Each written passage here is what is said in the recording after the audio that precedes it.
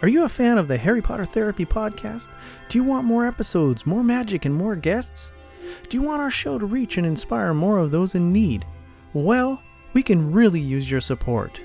If you would like to help us in our mission to spread awareness and destigmatize mental health struggles, we ask that you please subscribe, rate, review, and share our podcast with friends, family, and folks you might think would enjoy and benefit from our content.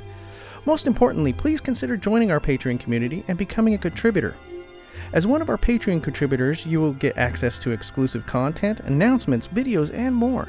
You will join a community of like-minded pop culture enthusiasts that celebrate our connections to our favorite movies, TV shows, icons, and superheroes. As a contributor, you will also be helping us support mental health charities, as 15% of our proceeds are donated monthly. To join our Patreon community, go to www.patreon.com, make an account, search for Superhero Therapy, and select one of our tiers. Now, on with the show. Have you ever wished for magical powers? Do you still await your Hogwarts acceptance letter? Well, welcome to Hogwarts. You are magical, and this is your invitation to join us in exploring the psychology behind the most magical series, Harry Potter. Welcome to Harry Potter Therapy.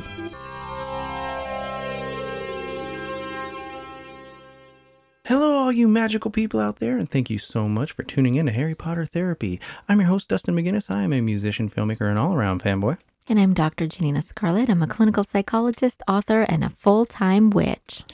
So today we are doing The Prisoner of Azkaban, Chapter 21, Hermione's Secret.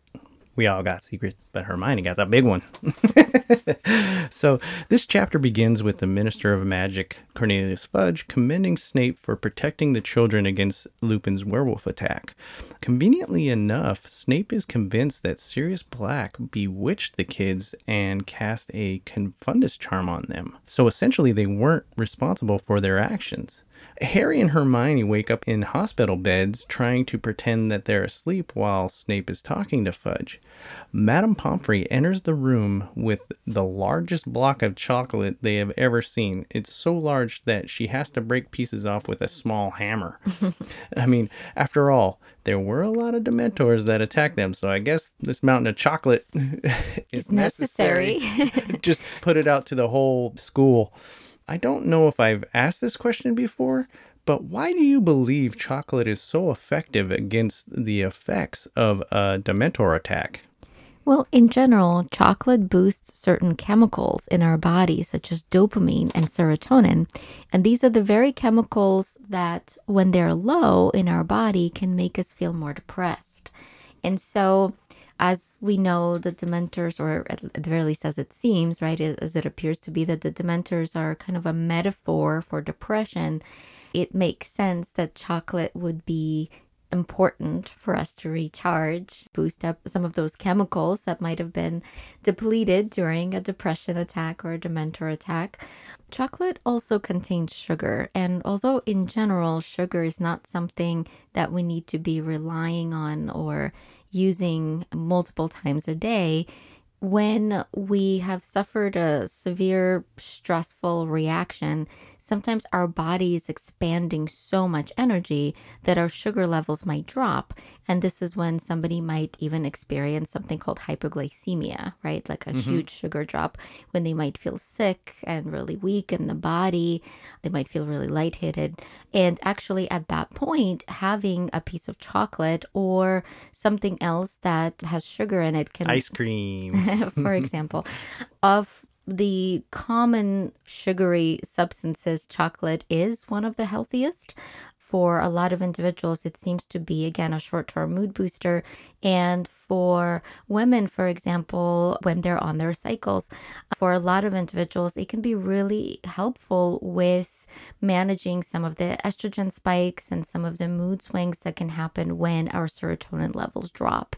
So again, for multiple reasons, chocolate can be a helpful substance for individuals who are going through a hard time. It's not helpful to overuse it, right? Mm-hmm. And of course, some individuals don't like chocolate and some individuals are allergic to it. But for individuals who like it and are able to eat it, it can be a helpful food to eat after a really intense Dementor attack like the one Harry just went through. It's very interesting that we have this natural biological draw to these sugary substances, because you see it in movies all the time. People getting hurt and depression, and they're just sitting there eating out of the ice cream carton and things like that. I mean, that's kind of real, right? That Absolutely. draw. Absolutely. Well, when depression hits, it's usually chemically represented in our body as a lowered response of a number of different chemicals, right? So we have less dopamine, less adrenaline, and less serotonin in our body, which dopamine gives us a mood boost and serotonin does too. And adrenaline gives us energy. So a lot of times individuals are just completely depleted. And so ice cream can give us a little bit of that boost. However, there's a catch. If this is something we rely on a daily basis, then our body over time starts underproducing those very chemicals that we're trying to get from, let's say, ice cream or chocolate. Because basically the body figures, well, you're already getting it from the substance, so I don't have to make it, right? And the result ends up being is that without this particular food, we might start feeling more depressed, more anxious, or more irritable. Again, these foods might be helpful in a short term, kind of used infrequently as a treat or, emotional support for when we're going through a hard time. But it's not recommended that this is something that we use every single day. Yeah. Well, speaking of sweets, Harry and Hermione tell Fudge and Snape about Peter Pettigrew and how Sirius is actually innocent, but they both dismiss them immediately. I realized that Snape has already convinced Fudge that Sirius must have bewitched the kids. This situation is kind of harmless to the kids, but I can't help but think about other kids who tell things to adults and are not believed or get immediately shut down. For example, inappropriate behavior, sexual assaults. What are your thoughts on children who are not believed, or worse yet, children who are disowned for coming forward against family members? I'm so glad you asked this question, and this is such a heavy topic. This is what I specialize in. I primarily work with individuals who survived severe trauma, complex post-traumatic stress disorder, and what I find is that the trauma of, let's say, sexual or physical abuse is bad enough, but it's the invalidation, not believing, and gaslighting that tends to make it worse, where family members might deny that it happened. They might tell the child that it was all in their dream, or that they imagined it, or that they're lying and making it up. And that kind of a reaction can be far more traumatic than the original trauma. In fact, having supportive, encouraging, loving family members or other support systems in place after an individual has experienced trauma can greatly reduce the risk of that individual developing post-traumatic stress disorder or other lifelong conditions. So Dumbledore appears, and he had just talked with Sirius, who backed up Harry and Hermione's story, obviously, and he asks to speak with Harry and Hermione alone. Everybody leaves the room except for Snape. Snape disobeys Dumbledore and starts lashing out at him. Snape is beyond upset about the prospect of letting Sirius go free because Sirius tried to kill him when they were 16, when they were younger. From Snape's perspective here, he's not wrong. I would definitely be spiteful towards someone who tried to have me killed. That would make me upset. But perspective is such a fascinating concept to consider. As it's been said, most villains believe that they are the heroes of their sagas. How powerful is perspective, and what do you believe it takes to change someone's point of view?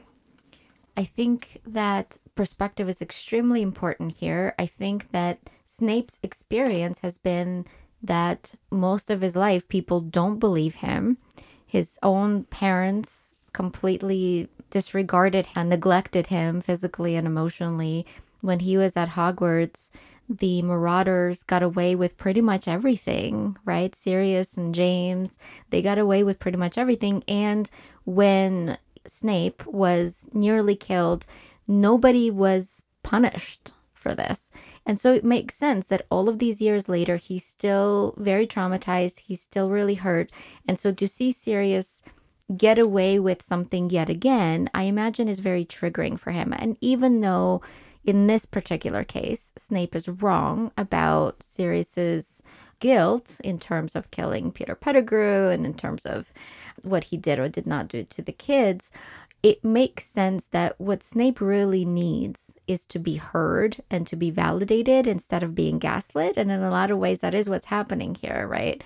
Dumbledore is gaslighting him. And I think that it would be really helpful for his mental health, really, if he and Dumbledore sat down and Snape got to share his side of the story, and if Dumbledore was able to hear him out, and if maybe even Dumbledore was able to have Snape and Sirius talk to one another in a way that there's maybe a mediator present, maybe Dumbledore himself, so that Snape would be able to tell Sirius about how he feels and how much he hurt him and have Sirius apologize. And I think that something like that would be extremely validating, although given how hurt Snape was, he might not feel safe or comfortable being around Sirius either, even if it is to get an apology, which is completely fine. But the point is, his entire life, Snape pretty much never got to share his side of the story. And if he ever tried, he was the one that got in trouble. Mm-hmm. And so I don't even think he's the villain here. I think he's a victim. Mm-hmm. I just think his perspective in this very situation is wrong. But in general, I think that he's a victim. And I think it's really powerful here that we see how somebody so charismatic and popular like Sirius can get away with anything, including attempted murder. Mm-hmm. And somebody like Severus, who was quieter, who was less likable because he'd been abused, really, is somebody that really never got a chance to tell their side of the story, at least up until this point. Mm-hmm. Yeah, I mean, Snape's not wrong. Even though Sirius is innocent and Pettigrew is in fact alive, it's the children's word against an adult. Pettigrew escaped, so they have no proof there. There's no way they can win this situation. Dumbledore, of course, knows this, and in his subtle Dumbledore fashion looks directly at Hermione and says, what we need is more time. Headmaster, you've got to stop them. They've got the wrong man. It's true, sir. Sirius is innocent. It's Scabbers who did it. Scabbers? He's my rat, sir.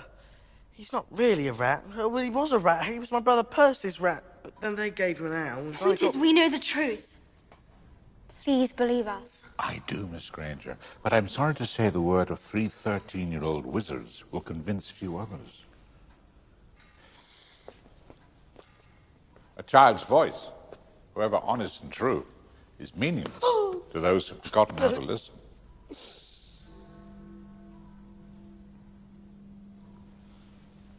A mysterious thing, time. Powerful, and when meddled with, dangerous. He knows Hermione's secret, and he tells them exactly what to do to save Sirius and Buckbeak.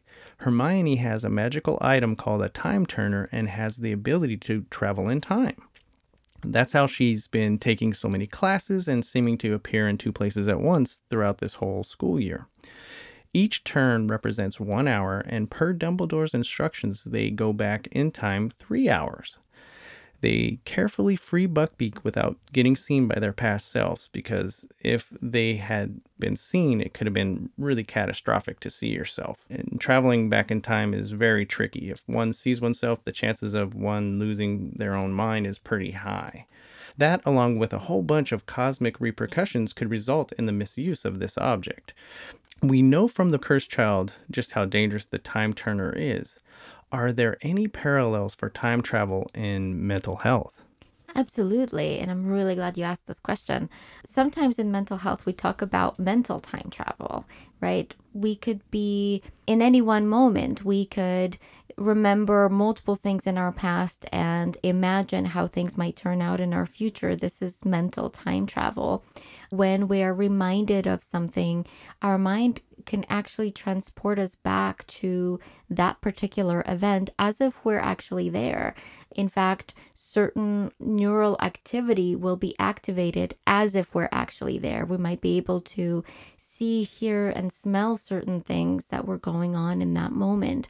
And so it makes sense that here we see this really powerful metaphor. Again, I don't know what the author intended, but this is what I took away from this. Also, for people who are as studious and hardworking as Hermione, and those like Hermione who feel like an outcast and try very hard to prove themselves through academic achievements, it makes sense that they might almost be in two places at once, where they might overload themselves with classes and basically do the impossible. We see that happening quite a bit, right? Where students who are trying very hard to prove themselves might be taking so many classes that they might nearly burn out. And that's very much what happened to Hermione in this book. Yeah, it's interesting. I know someone like Hermione. So, in the past, right before Harry blacked out, Sirius and all the Dementors, Harry thought he saw his dad, followed by this sudden flash of bright light. As the Dementors are surrounding him and Hermione's past selves, future Harry recalls this. He sits by for a moment expecting to see his dad, but no one shows up. It was in this moment that future Harry realizes that he was the one who he thought he saw in the past. And this gives Harry a huge boost of confidence, and he conjures up a large Patronus in the form of a stag. The stag charges the Dementors and chases them away. This is horrible. Don't worry. My dad will come. He'll conjure the Patronus.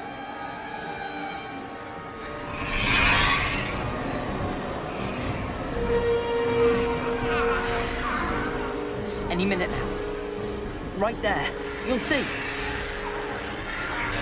Harry, listen to me. No one's coming. Don't worry, he will. He will come.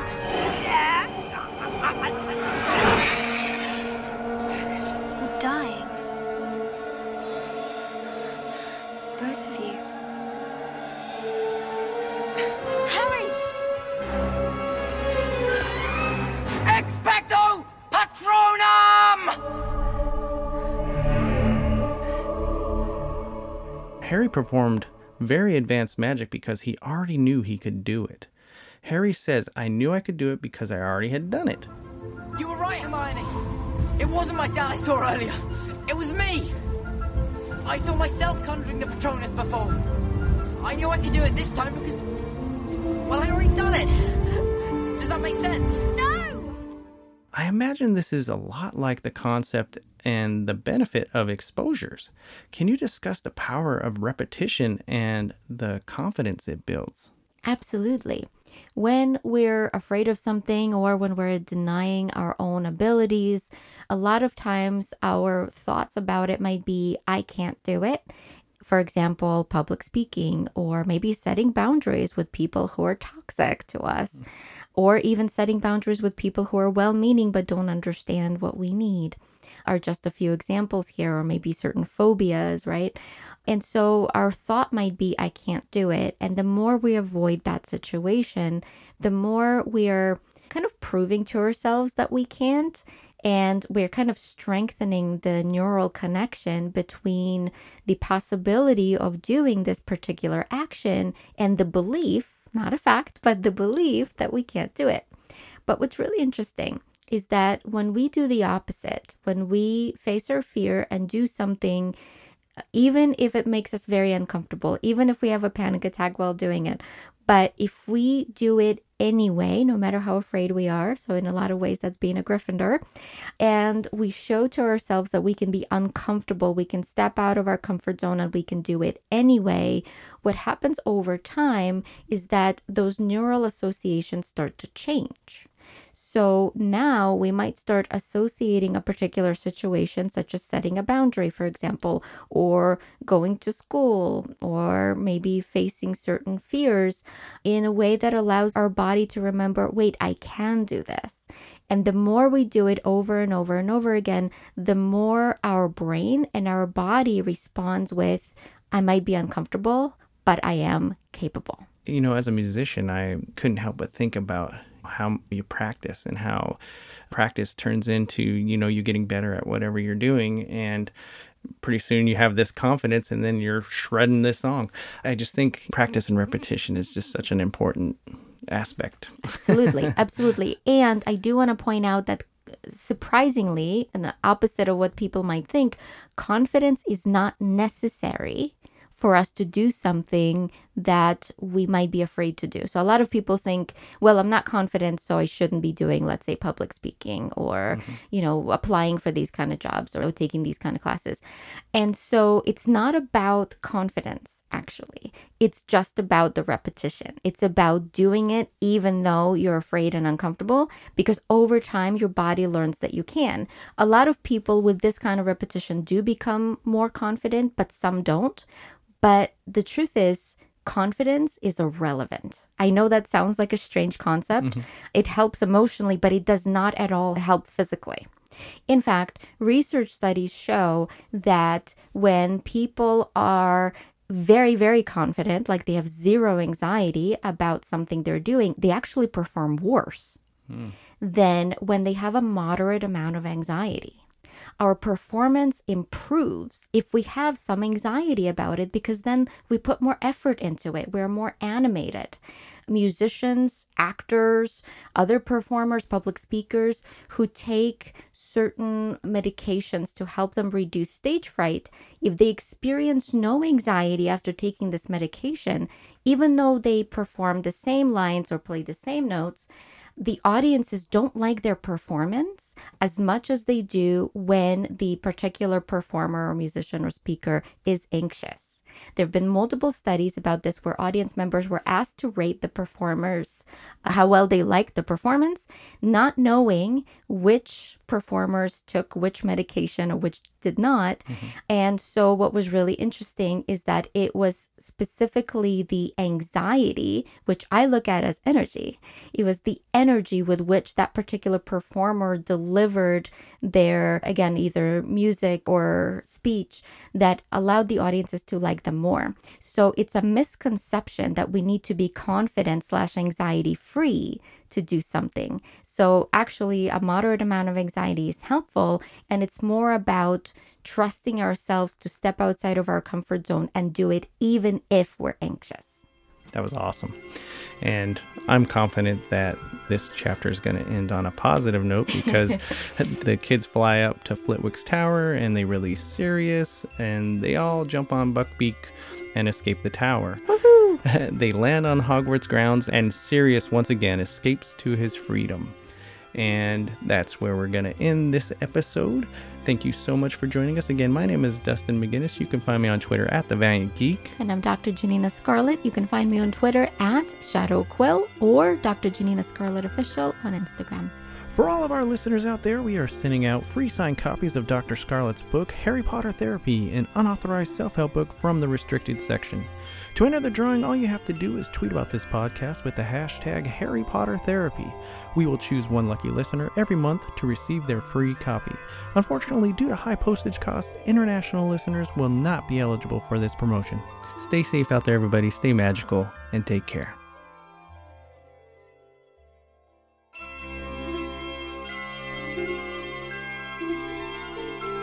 The information presented in this podcast is of a general nature and is intended for educational and entertainment purposes only. It should never be used as a substitute for mental care, medical care, prevention, diagnosis, counseling, treatment, or other services. Always consult a mental health professional before engaging in any activities discussed in this podcast. Thank you for listening.